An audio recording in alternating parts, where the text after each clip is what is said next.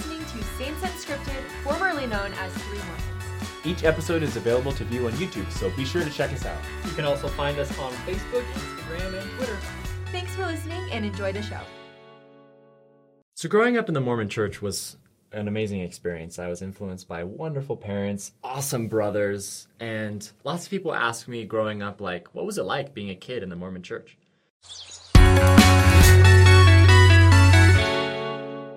So it all starts when I was 9 years old. I had been baptized just for about a year, and in baptism you receive the gift of the Holy Ghost, and that means that you have the accompaniment of a figure of the Godhead, the Holy Ghost, with you to lead and guide you on your path. There was a specific experience that I remember. It was the first time that I truly felt the Holy Ghost, and it really charged me to want to learn more about how we can come closer to Jesus Christ and in turn know if the restoration of the gospel actually happened. And so when I was 9, my parents went to Germany to pick up my older brother who was on his mission, and they were gone for 2 weeks. I was staying at this family's house. It was like wintertime, February, and I had just moved from California. And so I was still wearing shorts, and Sister Anderson was like, Ian, you got to go upstairs and put on pants. It's too cold outside. And I'm like, okay, all right. My friend, he had soccer practice, and I was going to go and just like watch him for his soccer practice because I followed him everywhere. He was like my only friend. And so I went upstairs, changed some clothes so I could be warmer, and on my way down the stairs, I had this deep impression that I had never felt before. I was this 9-year-old, so I was kind of confused, this deep impression to not go. And I told her, I said, look, I don't think I'm going to go. And she's like, really? That's weird. Okay. Long story short, this deep impression by the Holy Ghost was something that I needed to follow because on the way to the soccer practice, they got T-boned. And the side of the car that I was sitting on was completely smashed in. And I would have been terribly injured and could have been fatal. I'm not really sure what would have happened. But it was in that moment that I discovered that I needed to gain a personal relationship with God because as a 9-year-old, I had that little bit of knowledge that there could be tough times. And I'm going to need some guidance from the Lord. And if I don't follow the promptings of the Holy Ghost, I could be on the left side of a car getting T-boned. It's interesting because in life, you don't really know what's going to happen. And so it's really important that we follow the will of Jesus Christ, the will of God, and follow the Holy Ghost so that we can follow the will of God. And so when I was 9, this little seed of faith just kind of bloomed. I was like, whoa. And so I called my mom who was in Germany. I said, Mom, I think I felt the Holy Ghost. She was like, why? And I was like, because I didn't die. And then she freaked out, and that was probably not a good way of explaining it. But then I told her what happened, and she was like, well, good job for listening. And so growing up in the church, lots of people think, you're a Mormon because your parents are a Mormon, which to an extent is true. Like, I was born into the church. They raised me. They brought me to church. But there's one important factor that lots of people are missing when they say, you're Mormon because your parents are Mormon. And they're missing the fact that the gospel is a gospel of choices.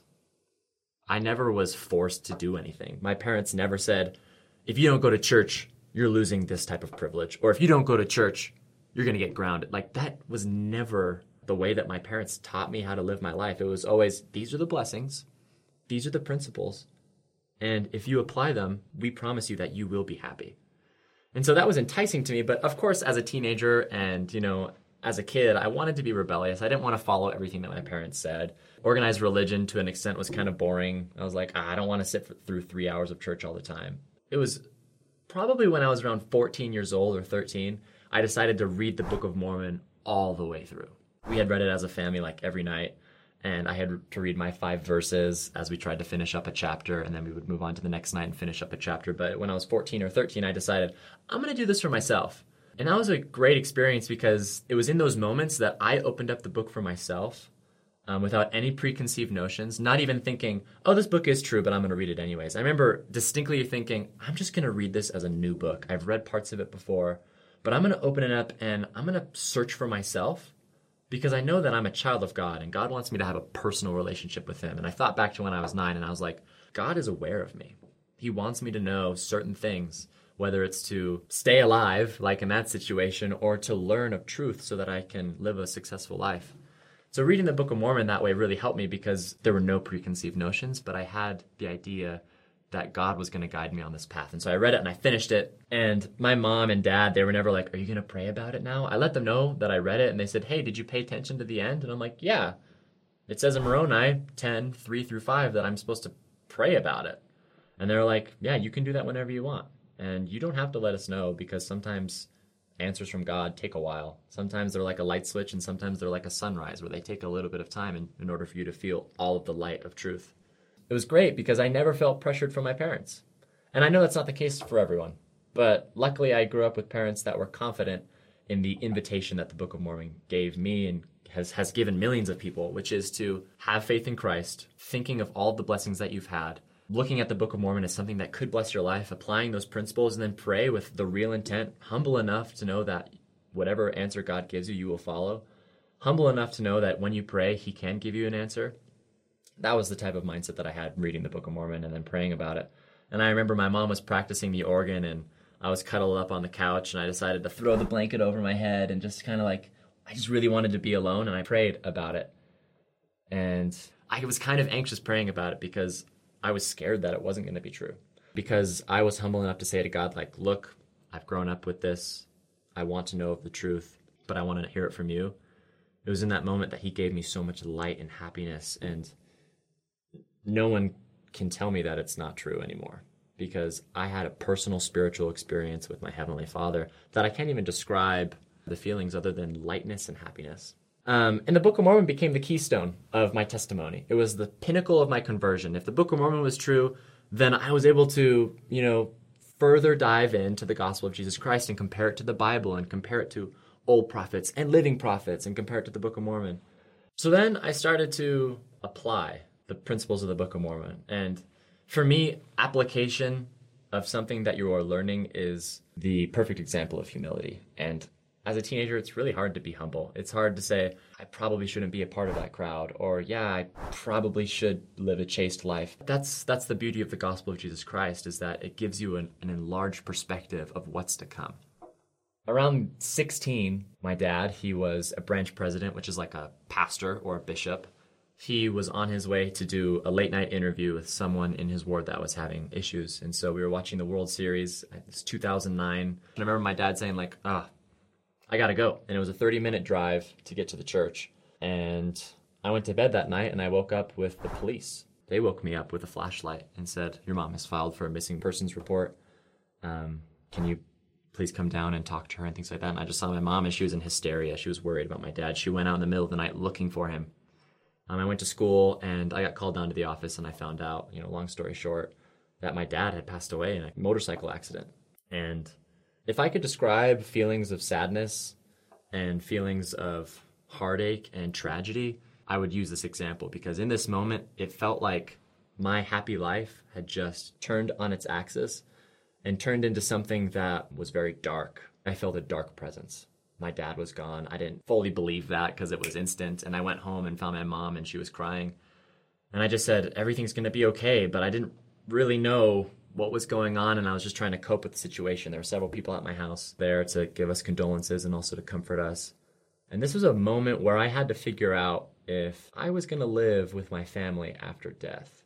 There's something in the Mormon church where we talk about the plan of salvation, where we're able to understand that we have a divine nature, which means we come from God and can be with God, so we can understand where we came from, why we are here, and where we will go after this life. And this involves resurrection and living with our families for all eternity. But my main issue right now was, am I going to be able to see my dad again? And this was really heavy. Like, I didn't know what to do other than to kneel down and pray. And so I just locked myself in a bathroom for about 3 hours, and kind of like how it says in the scriptures, I wrestled with God. I was mad. I was so mad. God had taken my dear father away from me. I just blamed everything on him, and I was so mad and angry and just kind of wanted to lash it all out. And so for a couple hours, I did that. But there was a moment in my prayer where that Holy Ghost came back and said, calm down. And I was like, my dad just passed away. What do you mean calm down? Like, that doesn't sound like the right thing to do right now. My instant reaction was to be aggressive, to be mad, to hold it in. But that voice of saying, calm down and ask the question. And I was like, yeah, I really do want to know if I can see my dad again. So all of this anger, when I asked Heavenly Father with real intent to really know humbly if I would see my dad again, I remember instantly these feelings changed to happiness. And I immediately stopped crying And there was this change about my disposition. It wasn't just a spiritual change because I decided to be humble and ask God and not be mad at him. But there was a physical change about me. I felt like Heavenly Father picking me up and like lifting me up and physically helping me and comforting me. It reminds me of the Book of Mormon when Alma the Younger is explaining to his son how he was in, the wrath and depths of hell because of all of the sins that he had committed. My situation was different. I was just mad. But he really needed repentance. And when he prayed to God, calling out to Jesus, saying, please, save my soul, he remembers the same feeling of all of the sorrow and anger that you could have felt made a full 180 and turned into joy and happiness when I decided to ask Heavenly Father if, these things were true, if I truly wanted to repent. And that was the exact same thing that happened to me. And I had remembered that scripture when it happened.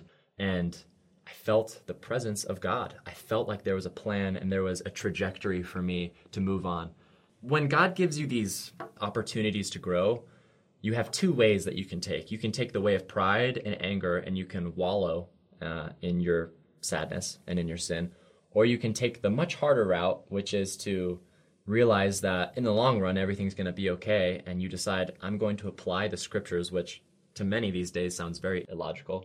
But you say, I'm going to test this out, and I'm going to try my hardest to be happy. And I found out that every moment in my life, in the conversion that I've lived, there have been two distinct roads. You can take the easy route, like, well, I'm not going to be a member of the church anymore because my dad just passed away. What now? But then I could take the other route, which was be still, which in the scriptures we see all the time. When we're ever anxious or sad, it was be still.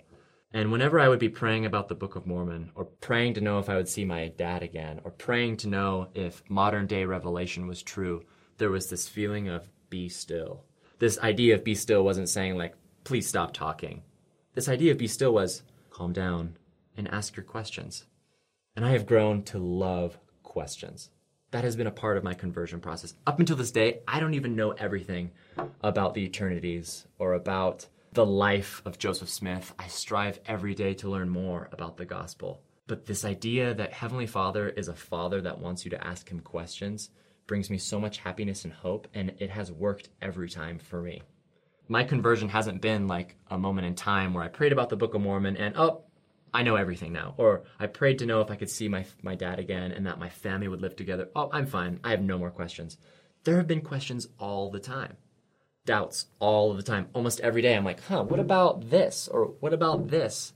And so my testimony that the Church of Jesus Christ of Latter-day Saints is the restored gospel of Jesus Christ doesn't come from me growing up in the church and my mom and dad telling me. It doesn't come from a single prayer. It doesn't come from a single action where I helped someone on my mission and they applied the gospel of Jesus Christ and I saw how it helped their whole family. It wasn't like that. It was a personal decision to want to know more. And that's what I love about the gospel, is that it's an invitation. In the Book of Mormon, it says, pray to know if these things are true, and they shall be revealed unto you by the power of the Holy Ghost.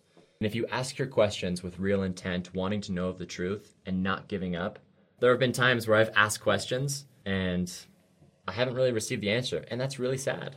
It's really hard to know that God isn't willing to just extend his hand and give me the answer or to take me out of tribulation. But it's nice to know that I have the Holy Ghost with me to keep me strong through those times so that I can always be lifted up through the atonement of Jesus Christ. Yeah, so growing up in the church didn't mean that I was indoctrinated. It didn't mean that I was forced to be a disciple or a Latter-day Saint.